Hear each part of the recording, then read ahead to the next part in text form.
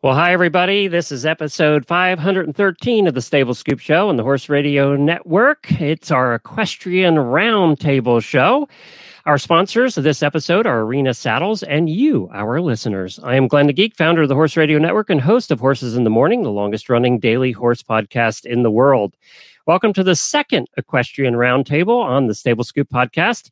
In every roundtable, I invite two industry professionals and one listener to tackle the hot topics of the day in the horse world. I'll be your host and moderator, and I'm sure I will have opinions occasionally. I do have some, but mostly the panelists will lead the way. If you're watching live, welcome, and you can comment down below, and we wish that you would comment to the topics we talk about tonight, and we'll try and reference those comments as we go along. It's one of the reasons that we're doing this show, combining live video and audio for the podcast feed later. And if you miss watching any of this live, you can catch the recording on the Stable Scoop podcast feed or any podcast player. Just look up Stable Scoop. You'll find it there. We're going to be live every other Wednesday night at 7:30 p.m. Eastern. And tonight, I am coming from our RV. We're at Fort Wilderness at Disney World, and we came down last night. We're going to be here for 3 nights. We got to tour the barns today. They have a brand new barn here where they keep some of the carriage horses and things.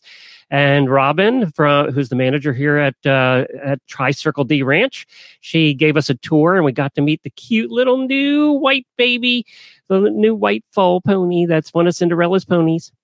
And I posted videos of that today on the Horses in the Morning Facebook page. If you want to go there, this little baby he's so darn cute, and a handful apparently, born about 2 weeks ago.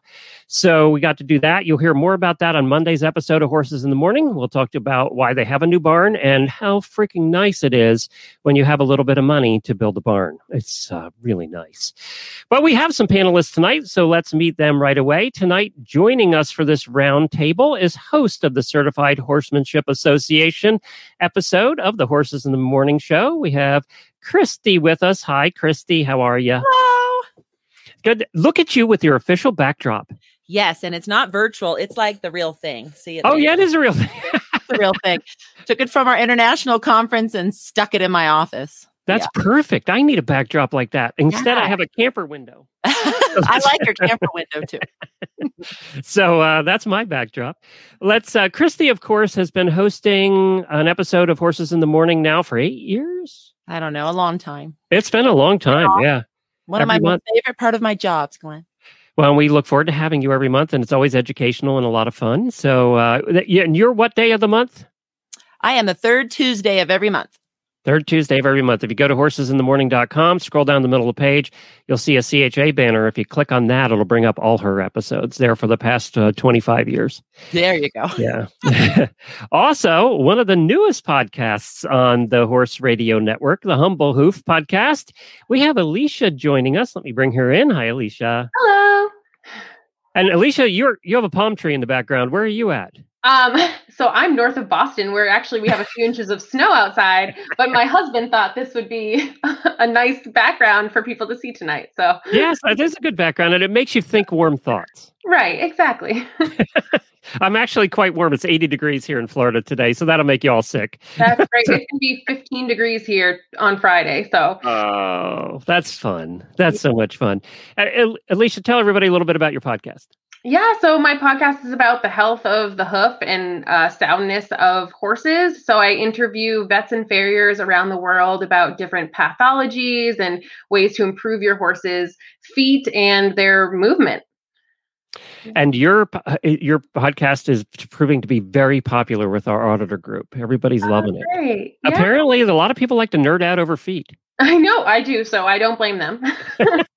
And you are a farrier yourself, right? Yes. Yeah. I see about 200 horses a month or so. Wow. How's your back? It's, I keep wondering when I'm going to break down and hoping it's not too soon, but I'm hanging in there. So good. Yeah. Good. All right. So our third panelist, we always have somebody that represents our whole listening audience, so there's no pressure there. And we have one of our terrific auditors tonight, a good friend of ours. She's a professional carriage company owner of Fantasia Carriage in Austin, Texas. And she has been on our cruises and everything, and we love her. Her name is Robin. Hi, Robin. Hi, everyone. So Robin's representing the listeners tonight. So if she messes up, you can blame her. That's it's no pressure, Robin. And we also have a whole bunch of listeners joining us. We have Danielle and Beth and Liam and Kat and Chrissy's here. Hi, Chrissy. Scott's here, and a bunch of people's names I can't see because they're in our private room. But we're glad that you're here. So definitely comment as we get to our topics. And we're going to start with the first topic. We have 3 of them for you tonight. First topic, we're dealing with some tough ones tonight. We're going to talk about how to deal with difficult clients, no matter what part of the horse world you're in, whether that's a boarder or you're a lesson person and it's a student, or you're a farrier and it's just an awful client. Second thing we're going to deal with is animal rights and how they affect the horse world. That won't be controversial at all. And then the third one is the best way to find a trainer or a farrier or a vet, because we get that question a lot with our listeners. So we're going to tackle all 3 of those. We're going to give about 15 minutes to each. And we're going to start off with, and this was a listener that requested this. They said, based on a recent post, could you comment on how to deal with difficult clients, boarders, passengers, and the need to balance income against maintaining one's sanity? Because isn't that what it's about? We're professionals in this business. We had a boarding stable for a long time. You need the income, but you also don't need the barn drama, right? And it seems like if you have more than 5 people, you're going to have one. There's always one. Sometimes you get lucky and can have a barn full of 20 people and there's none. But a lot of times there's the one. So do you keep the one, because you need the money or not? So, Christy, I think this is a perfect one to start with the Certified Horsemanship Association. Every one of your members deals with this at some point or another. Yes, they sure do. And I guess if I was on Horses in the Morning, I would jokingly say, fire them. But this is the more serious show. So we have to go ahead and have a conversation about that. And yeah, the answer is it's complex. Right? Because the answer is, can you afford to let them go? And if you can't afford to let them go, your business model is a problem. Because you should have enough money in the bank and savings and enough other clients on a wait list that you can let the ones with drama go. Because what will happen is that the ones with drama will cause others to also leave. And then you'll really be in trouble if you don't let that one go. And we've seen this happen time and time again for instructors and trainers, just kind of the whole variety. So that would be my 2 cents worth, is it's probably better to let the one drama mama go than have a bunch of other people follow because you're not letting her go. Sometimes that drama person, there's complications. As you said, it's not always easy because that person, one, has a large megaphone of some kind. With social media today, that's tough, where you're afraid about that person bad-mouthing you, or they are friends with a couple other people in the barn, and now you lose one, you lose 3 or 4, So there's that. It's never as easy as just one person, is it? It sure isn't. And it just goes on and on and on with social media. And one of the things we say about social media, especially for people like in California where Yelp is king, and they actually have restaurants out there that say, please ask for help before you Yelp. So we kind of just tell everybody, get 10 of your closest friends and call them up, and don't take that comment off of your social media. Have 10 of your closest friends get on there and make the comments for you to that person so that you don't have to deal with it. And that's what we tell our people in this situation too. Ask the other boarders to have a conversation with this boarder, or ask the other, or if it's a student, have maybe other students and maybe other students' parents have a conversation with the one that's giving you grief. And that might also help soften that person instead of you looking like the bad guy as the professional. So that's great if you have a barn situation where the person's there all the time. But now Robin's dealing with a whole different world. You're dealing with a world where you don't know if your client's a jerk until you have them in your carriage.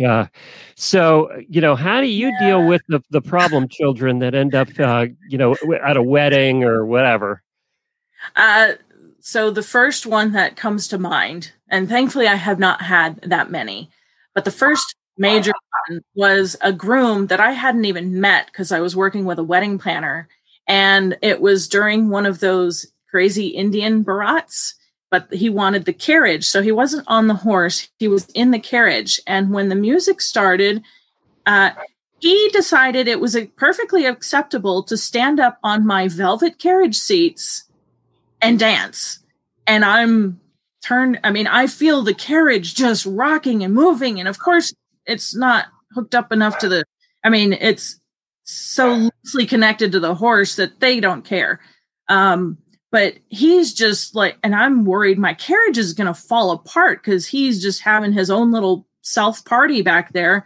And I swear, if I had had the whip with me, I would have reached back and like whacked him, because it's like, I mean, why do people think that that is okay? I mean, no. So thankfully I had to basically grin and bear it for about 15 minutes. And then he got out finally. They actually had to pull him out because he was like, I'm having too much fun. But yeah, in my case, since I mainly do weddings, I only have to deal with it one time.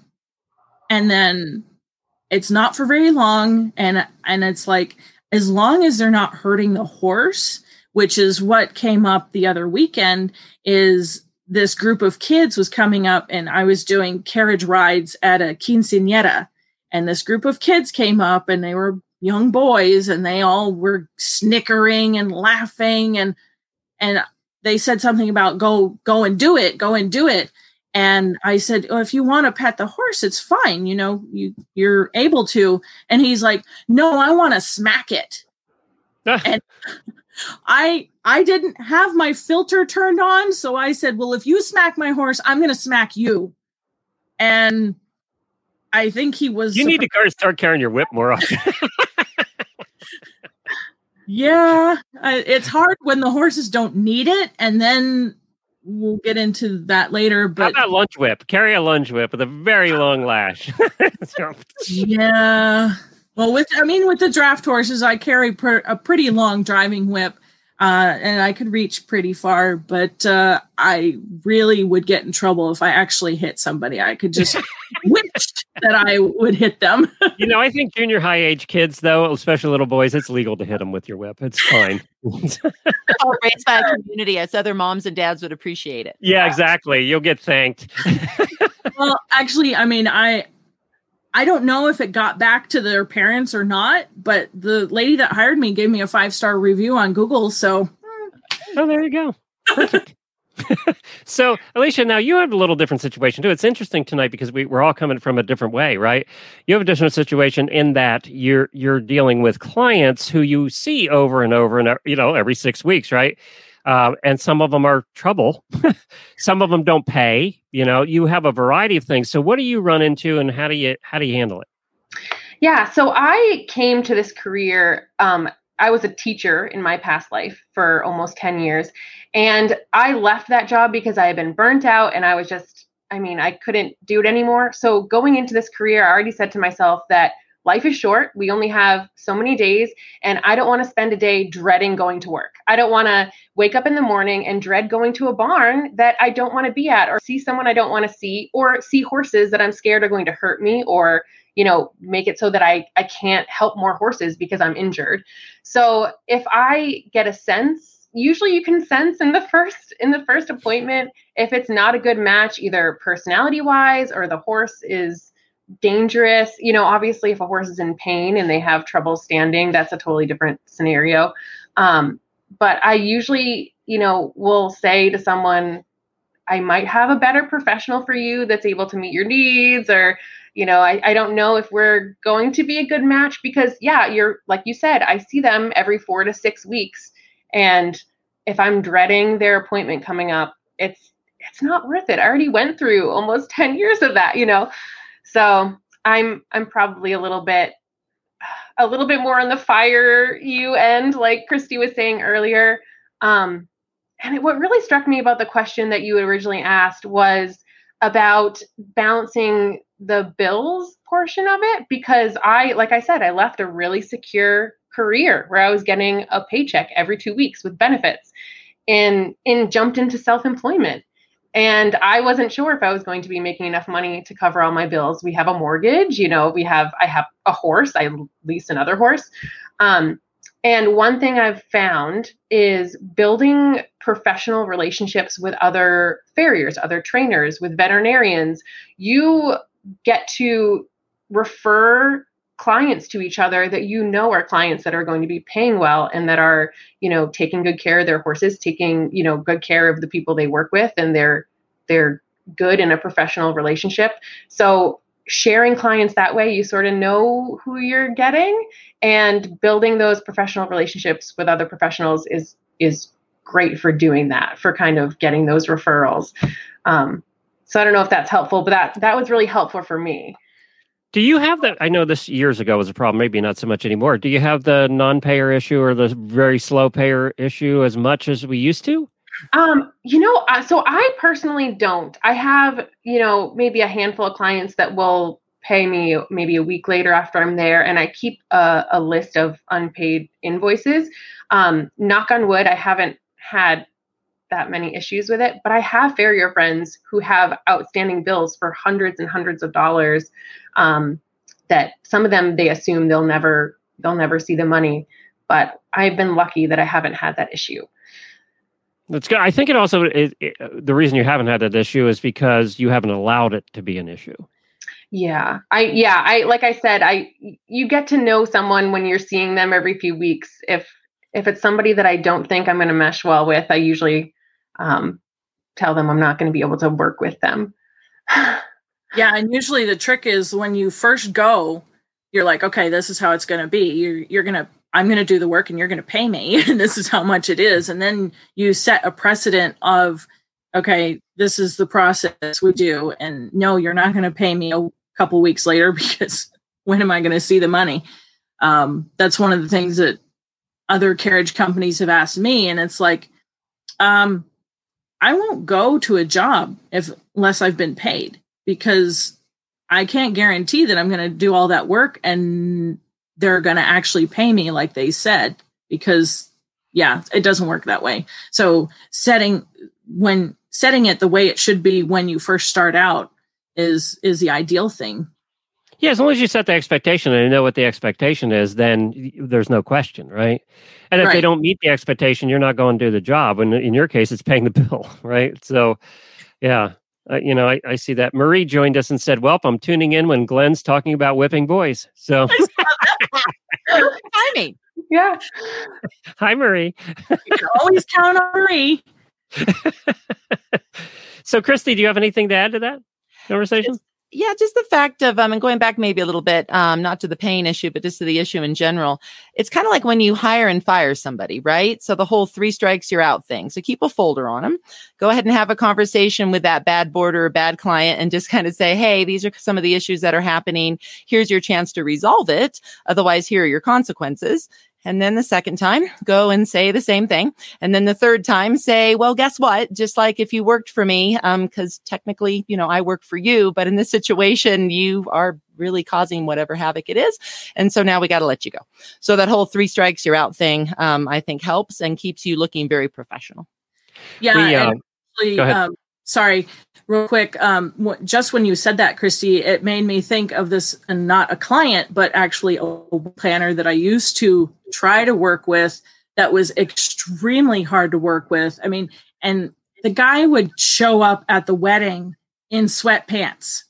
Oh. And I'd have to chase him down to get the contract signed. And it's like, it's just not worth the heartache and the stress to work with this person. So then every time he'd call me and ask me if I was available, I was no, sorry, not available that day. We're going to have to move on to the second question. One of the things that I was taught early in my sales training when I was doing sales for years and years and years, and then I taught when I was teaching sales, is I learned, and this is the best piece of advice I ever had, is fire your worst client every year and you'll increase your income 20% the next year. Okay.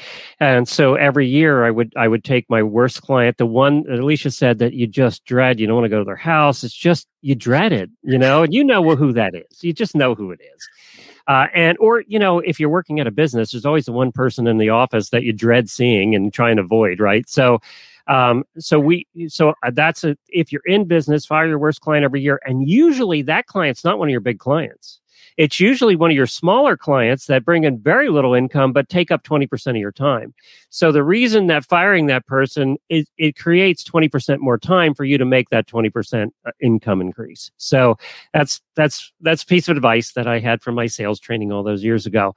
Let's hear though about our sponsor before we get to the second question of the night. We're going to go into animal rights activists. That should be fun. Robin deals with that a little bit, and we all will eventually. But I wanted to talk to you about Arena saddles. They're perfect in any arena. Arena saddles are available in dressage, jumping, and all-purpose models, all classically crafted from beautiful European leather. With meticulous attention to detail, you will turn heads in any arena with the confidence that your saddle is comfortable for you and your horse. Whether you're nailing your canter transition at sea, perfecting a 5-stride line in a 3-foot division, or galloping the countryside with wild abandon, there is a perfect Arena saddle for you. Go to arenasaddles.com to learn more and to find a retailer. That's arenasaddles.com. And we thank them for their support of the Roundtable. All right, let's get to question number 2, guys. And Robin, I'm going to have you explain this question. You brought this to the table.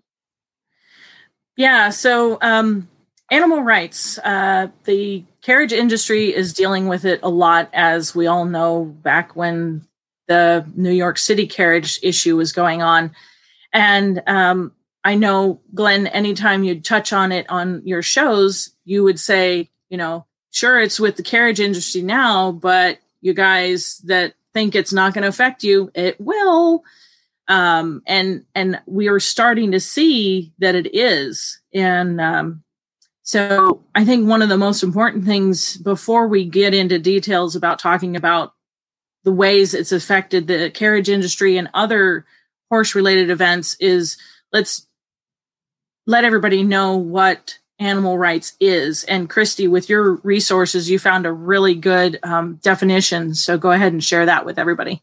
Sure. So this was from Cindy Schoenholtz. She's the former Professional Rodeo Cowboys Association Animal Welfare Director.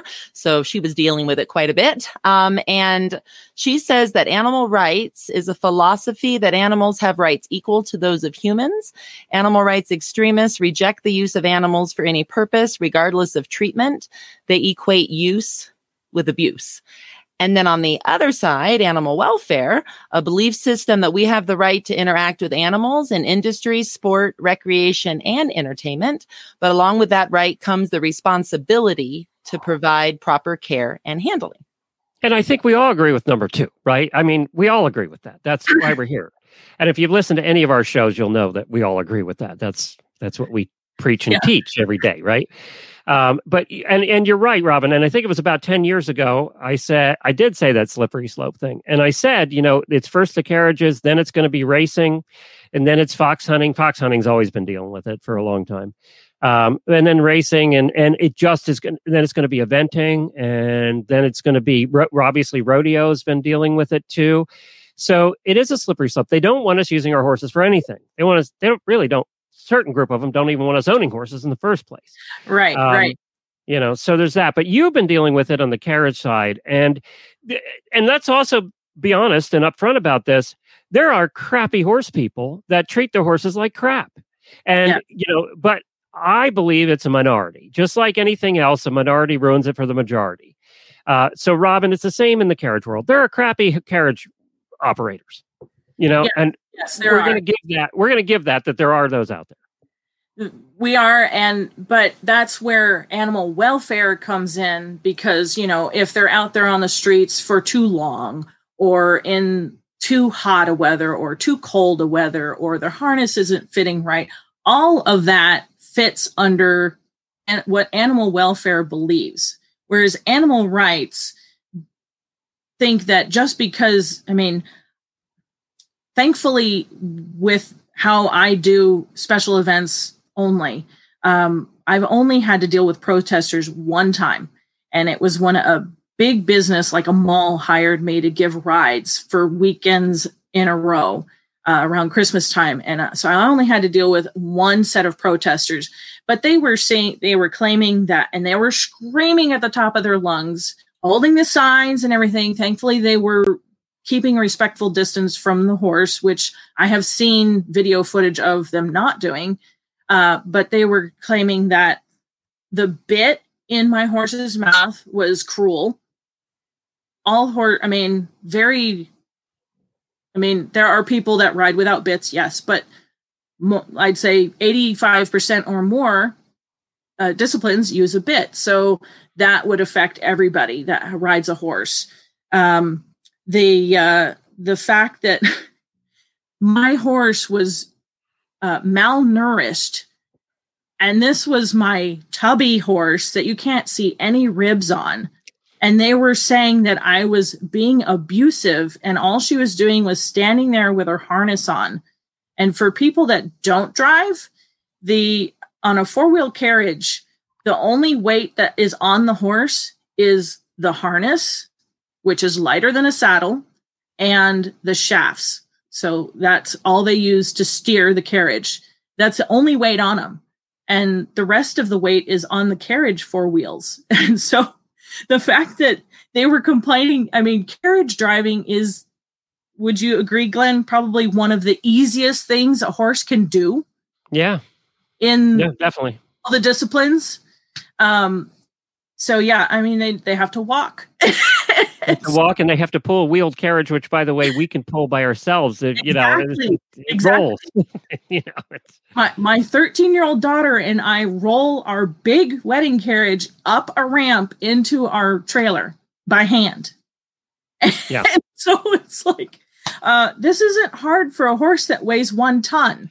It's perception, right? So if you look, it's visual.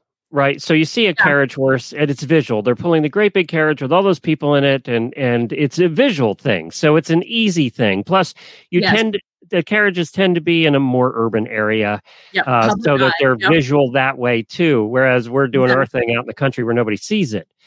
So the fact that they can see it is part of the issue too. Exactly. Yes. And the thing that I have noticed with animal rights versus animal welfare is animal rights people, we tried to talk to them and they were completely against any education whatsoever. The person I was with, because I always do a job with a second person on the ground, she's a PATH certified instructor. She was trying to educate them on why, no, the bit is not hurting those in any way. Here, let me show you. And they're like, no. I mean, and they're shouting it all, we were in an apartment. So everybody was coming out on their balconies to come listen to these people spread lies about my horse and the fact that I was abusing my horse because she was standing there with a bit in her mouth. And and that same horse, the reason I got her is because the company that used to own her was run out of business by animal rights. And so they had to sell all of their horses and their carriages and everything. And I ended up getting my horse Diva. But things I've seen on social media where people have shared, like in the carriage groups, people have shared their personal experiences. Animal rights people were claiming a person was working a horse, carriage rides, with a broken leg. They showed us a picture of the horse's broken leg. It was resting its foot. Yeah, standing there resting one foot. Yeah, that's a common one. They always put that one out there. Yeah. Rest feet when they're out, And that's a good thing. Hey, Christy, do you agree with the slippery slope thing, Christy? I do. I guess my problem is that I am an educator and education is key. And if people can't be educated, it's just irritating. However, with that being said, there's a pull quote for tonight's show right there. But I just think that your people that haven't gone to the extreme route of animal rights just don't understand and can be educated. And we have to be vocal.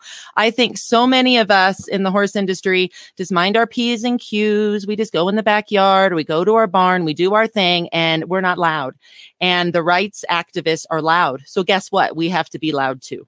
And I think that we need to be more loud in public venues to be able to educate the masses and say these horses are not being hurt. I was at Vaulting Nationals in Denver, and that's open to the public, and in walks a family, and the mom instantly said, "Oh, I don't like this. There's a big whip. The horse's head is tied down," and I could see where it was going. So in my best educating way I can, with a smile, I said, "Would you like to learn a little bit more about this sport and what's all going on?" And it could have gone both ways. They could have said, "No, But she didn't. She said, I would love to learn more. So we educated about it's an extension of our arm is the whip. And actually, when you tie down a horse's head, the endorphins that go to their brain calm the horse down. They're flight animals, all the things that we say. And at the end of it, she was like, we're staying. They ended up buying vaulting t-shirts for both of their girls. I mean, it was just great. So if we can educate, I think that that's a huge deal. We had just one more example. An old horse lived across the street and animal control was called a lot because we've been encroached upon where I live. And we have a lot of city dwellers now out here in the country. And those of us that are still on the 10-acre properties, now with the thoroughfare that goes through our front yard, all that, have to deal with the people that don't know.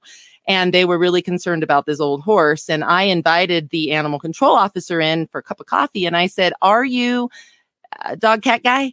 And he goes, I am a dog cat guy. Does it show? And I go, no, most of you are dog cat guys, right? You're not called out in this general area of Denver. I mean, we're a huge city to do anything with the horses. And he goes, we are not. So I gave him a body condition score chart. We had a conversation of 1 to 8. We had a conversation about Charlie, the 32-year-old thoroughbred that lives across the street, and why he's a body condition score of like 3, yet he gets so much good food and so much good care. And it's like the little old lady, right? And once I explained that to him, every single call that happened afterwards for my neighbor and her old horse was stopped by this animal control officer. So education, if we can, for those that aren't able to be educated. Yeah, I actually have a friend that's trying really, really hard to get a program off the ground where horse people go into schools. Of course, this was pre-COVID, to educate the kids on what is the difference. Because when they're an adult, they're already shut off that part of their brain that allows them to, maybe my friend that told me this is wrong and I should learn myself, because not everybody does that. They just parrot whatever else they hear. And so she's trying really hard to get a program started where she's got material that we can take into schools and present to the teachers or the kids, or even hold our own programs at the barn where we can educate the kids on the difference. Alicia, any thoughts? Yeah, I was just thinking, especially while Christy was talking about how loud these activists are, is that like the word propaganda just keeps coming up in my brain about how you see, like there's a Facebook post about something like a, carriage driving, and then all of a sudden it's shared by all these people who aren't even horse people or who have no idea what the situation is. And it's like this propaganda to build up their case, right? But, a lot of us, I mean, I'm guilty too, or kind of like, oh, well, we're not even going to get into the drama on social media because, it's sad when you get to the point where listening to somebody else is a skill that you need to like learn. I mean, I feel like not all adults have that skill. So yeah, it is important that I think that we should be educating more. We should be speaking out more and trying to make people understand that propaganda isn't the truth necessarily. So yeah, I got to bring up something though. I'm going to go to the other side. I'm going to go, we're in court and I'm going to take the other side for a little bit. In some cases, we make it easy for them because we allow that minority in our discipline to get away with the bad things, whatever the bad things are in that discipline. And we all know those people, and every discipline has the bad trainers and the cruel trainers, and every discipline has it. We all have it. It's not unique to rodeo. It's not unique to Western or English. It's everywhere. But we allow them to get away with that, which makes it easy. And racing, for God's sake. I mean, racing was a big billboard saying we kill horses in California on the track every day and we don't do anything about it. So, and, of course, they're going to pick that up because it's easy. If we don't make it easy for them, and if we kind of do more self-policing, I think we've failed miserably as an industry in self-policing. I think because we want the ribbons, we want the money, we want the, hold on one second. I have to plug in my computer. It's going to die. Well, that is important.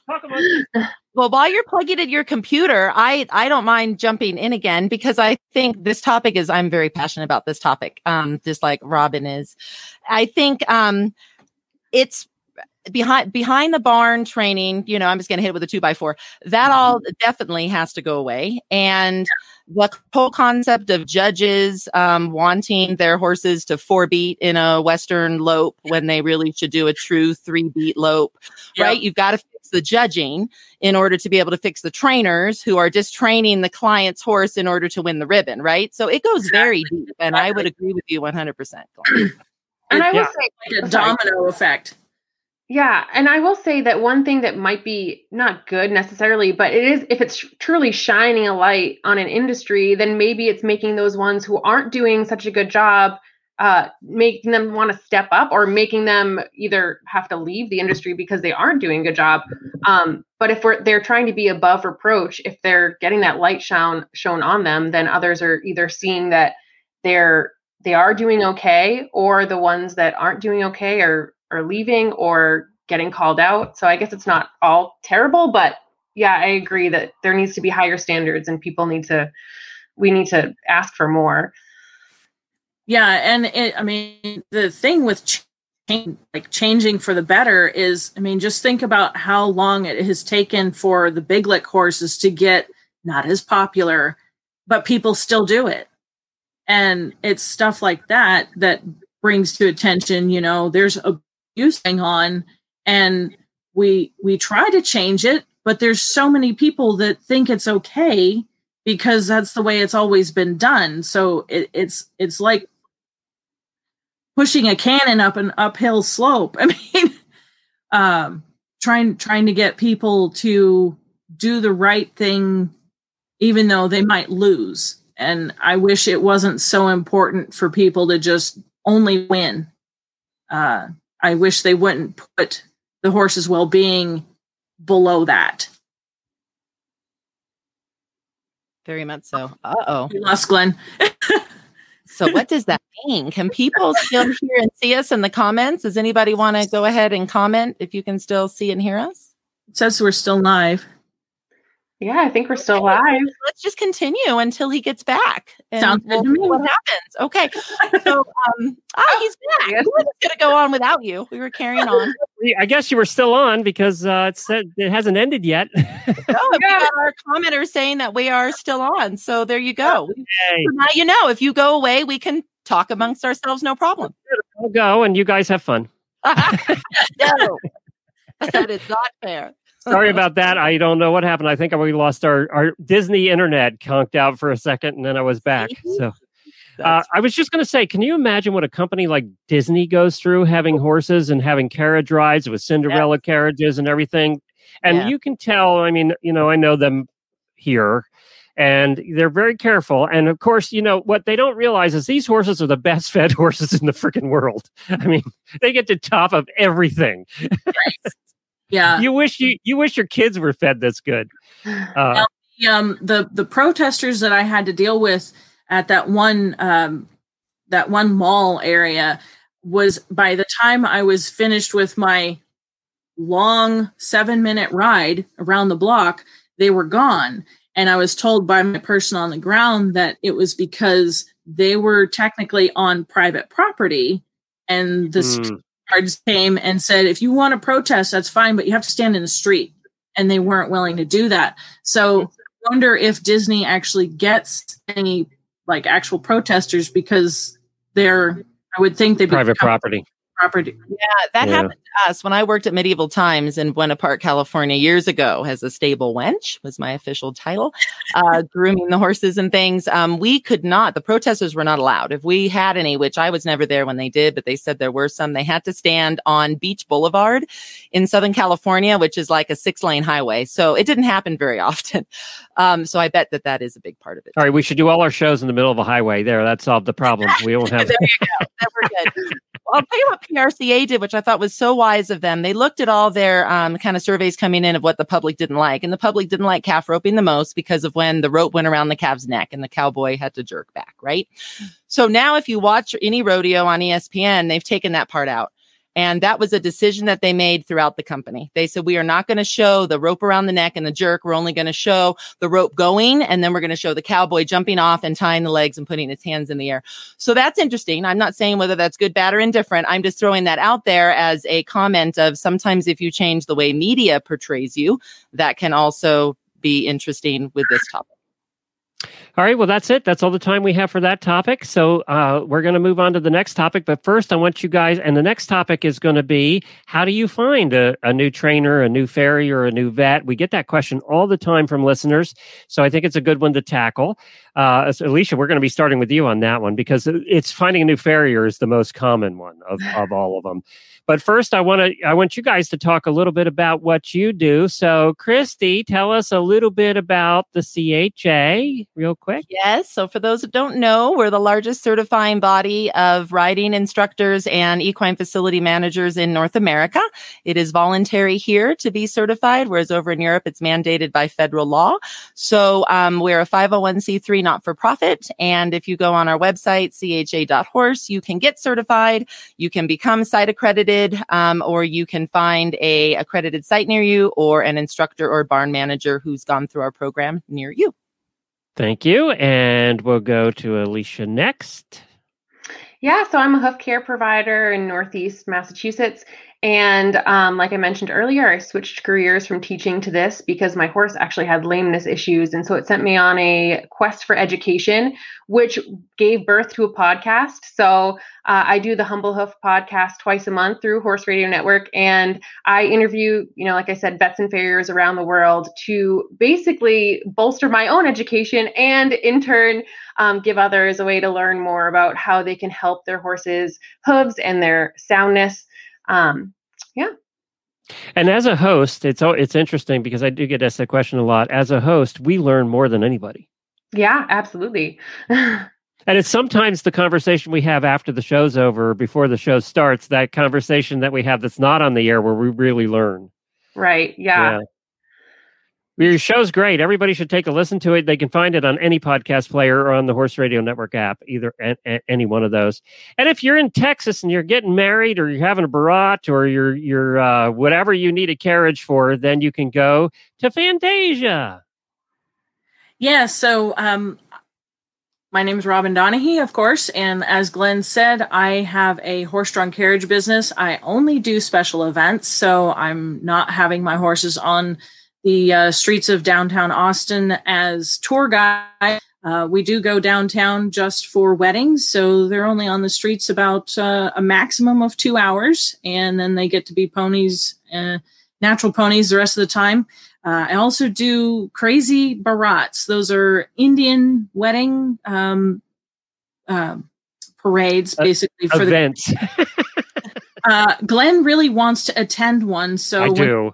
To visit in 2022, we are going to line it up so he can attend a barat with me. I have to do that. Yeah. So despite the fact that they are pretty insane, and I think an animal rights activist would have a cow seeing my horses at one, I've had my big horse that my auditor friend Lynn helped me pick out, Josie, has actually fallen asleep during one. So they aren't actually that stressful for the horse. But all they do, it's basically a glorified pony ride. And so those are a lot of fun. And so, yeah, if you're getting married, hit me up. Yeah, and look up Barat on YouTube, and it is wild. Imagine Mardi Gras for a Indian wedding. Yep. Yeah, it's something else. All right, let's tackle the last question. And Alicia, so the question always is, how do I find a new farrier? My farrier fired me, or I fired my farrier, or they moved. A lot of times it's retired because farriers' backs give out when they're like 22. So what do you do? Yeah, so I'm in a really horsey area. So there are a million professionals, whether it's veterinarians, farriers, trainers, barns, boarding facilities. So literally on the street that I live on, I think there's something like 15 barns. So it's such a horsey area that you could literally turn to your neighbor and ask them, what veterinarian do you use? What farrier do you use? And they'll tell you a different name, most likely. So you could build this, great long list of professionals. I know that's not true everywhere. I know there's areas that are more remote.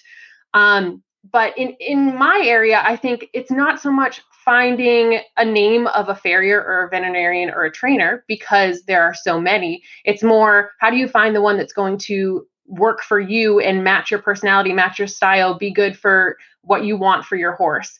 Match your pocketbook. Let me throw that in there. Yeah, sure. Yeah, that too. It's true.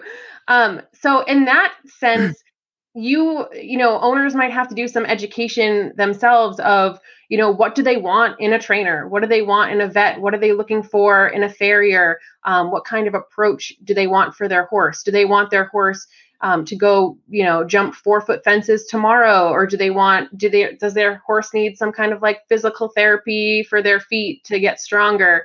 Do they want a trainer that's going to try to take them to the Olympics, or do they want a trainer that's just going to get them more balanced in the saddle in their backyard?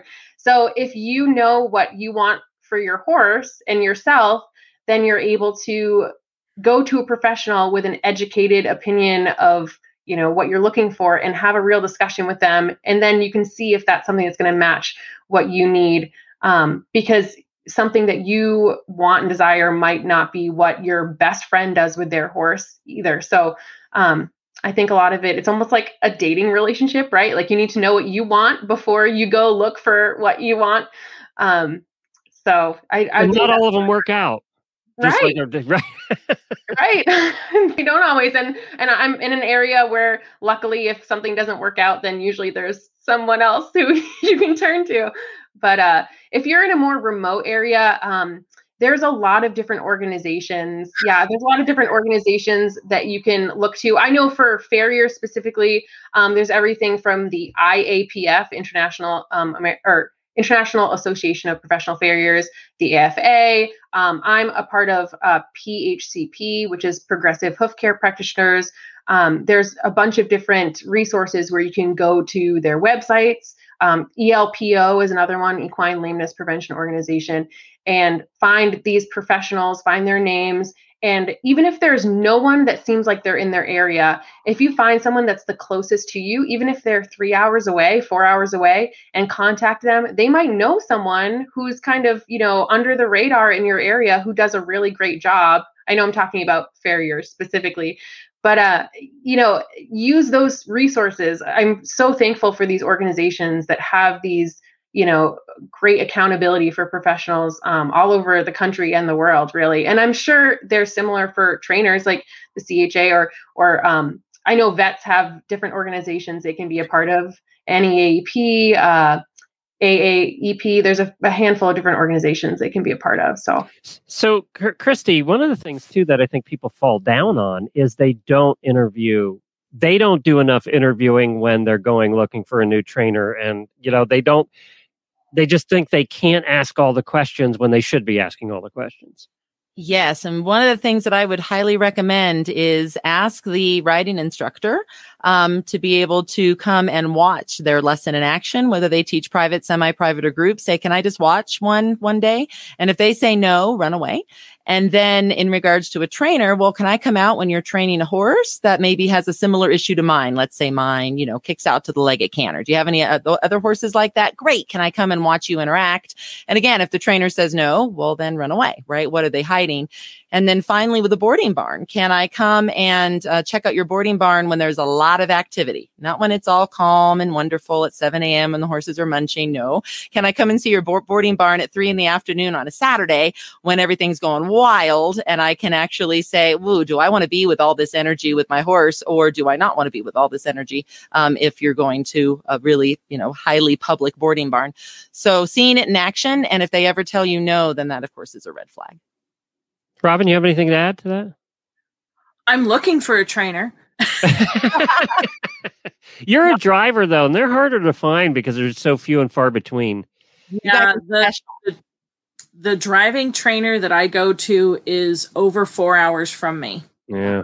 So I don't go to him anymore, and I see him periodically at a show and ask him a few questions real quick.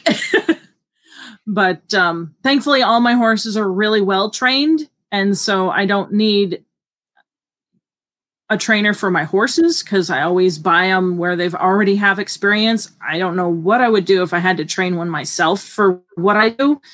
But I'd like to find somebody for my daughter who really wants to learn how to ride. And none of my horses are really good for that type of, I mean, I could teach her, but my horses aren't up to par for what I need. And so I'm actually would love to find somebody that can provide the horse and the knowledge. It's not always the best for a parent to teach the kid at certain things either. It's hard. Yeah. Robin, it's just like when Jennifer tried to give me lessons on riding early on. Didn't go well. No, I teach them enough with the homeschooling. I think they're probably sick of me. Yeah. They're like, you already tell us enough. I don't want to hear any more from you.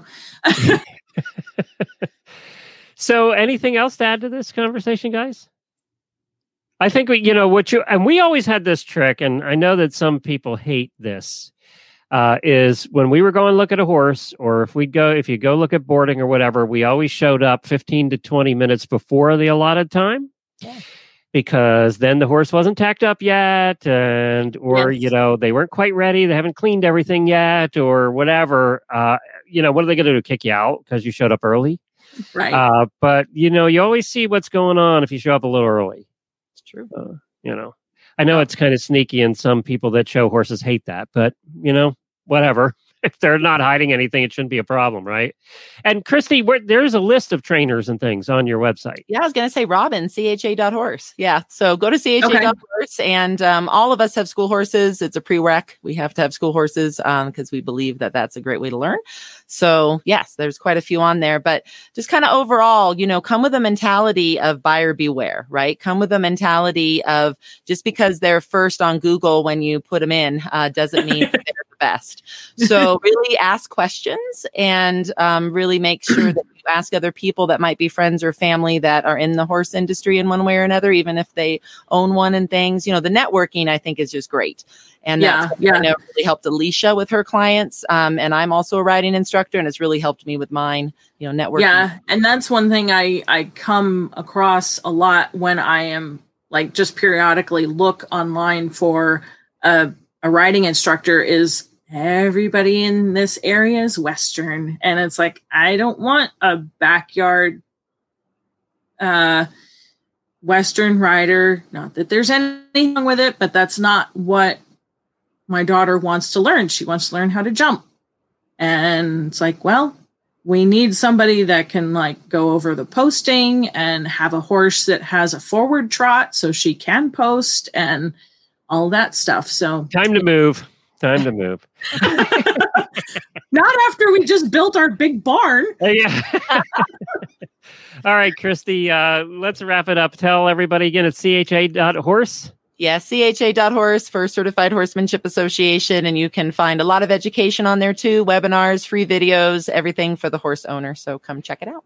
And if you want to hear about horses' feet and all the gory things that can happen to them, then you go to Alicia because she talks about all that stuff. Yes, and I also have a website, thehumblehoof.com. But you can hear the Humble Hoof podcast on any podcast app or on Horse Radio Network. And of course, Robin, you can find the Carriage Company where? FantasiaCarriage.com, or you can hit me up in the auditor room, but you have to be an auditor first. And how do they do that, Glenn? Good setup. That's perfect. So auditors are like the super fans of Horse Radio Network, and they pay as little as $3 a month to join the group. And I would say our auditor page is probably one of the most active, positive places on Facebook. And a lot of auditors only belong to Facebook to be on that page. And we do a lot of stuff specifically for the auditors. We do extra content for them. So yeah, you can do that by going to horseradionetwork.com and clicking on the auditor banner right there.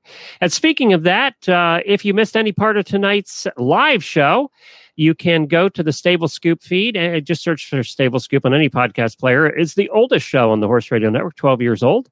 And we will have the whole thing there in audio form if you want to take a listen to it. We're here every 2 weeks on a Wednesday night at 7:30 Eastern time. And you can watch it live. It's a lot of fun to watch live. There have been about 40 people in and out tonight.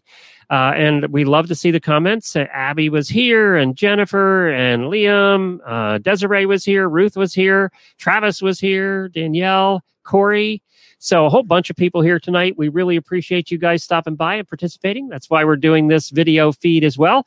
We're also getting our YouTube channel up and running. We're going to be doing a lot more video in the year to come. I'm coming to you from our mobile studio because in August, we're planning on doing a road trip. And I guess it's the HRN Roadshow. 2021 was the name that was voted on by the auditors. So it's HRN Roadshow. We're getting the logo made now, and we're going to go for a month on the road in this here RV that we have here, and we're going to be staying at people's farms. We're at listeners' farms all across we're going to be east of the Mississippi this year and west next year. But the goal is to stay at farms and to visit farms and ride horses and play with ponies and do some videos. And I'm practicing with my drone now so we can add drone footage to them and scare the horses half to death because I'm not very good at flying the drone. We're going to see how many horses we can take out on the East Coast. But it's going to be a lot of fun. So that's why we're practicing here tonight, actually, from the mobile studio. And it seemed to hold up well, except for Disney's internet at one point. So it seemed to hold up pretty well. That's right. Yeah.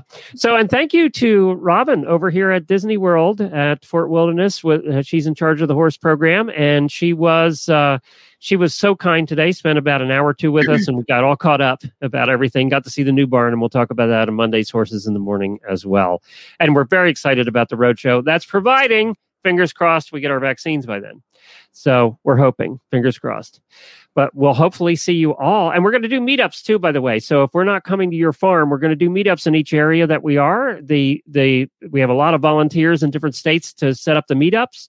So we'll be going to dinners, or we'll be having a picnic, or whatever we can do in that area. So we'll get a bunch of listeners together. You'll get to meet each other. I think it's going to be a lot of fun. So, and I've been wanting to do this since I started 11,000 episodes ago on the Horse Radio Network. So hopefully we'll get it accomplished this year. We're on our way. Thank you, everybody, for joining us. Appreciate it. Of course, I do another show called Horses in the Morning. It is one of the top 5 longest running daily podcasts in the world.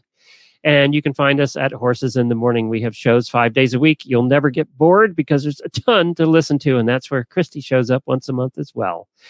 Thank you all. Happy scooping. Thank you. Good night. Bye, guys. Thanks a bunch. Good night.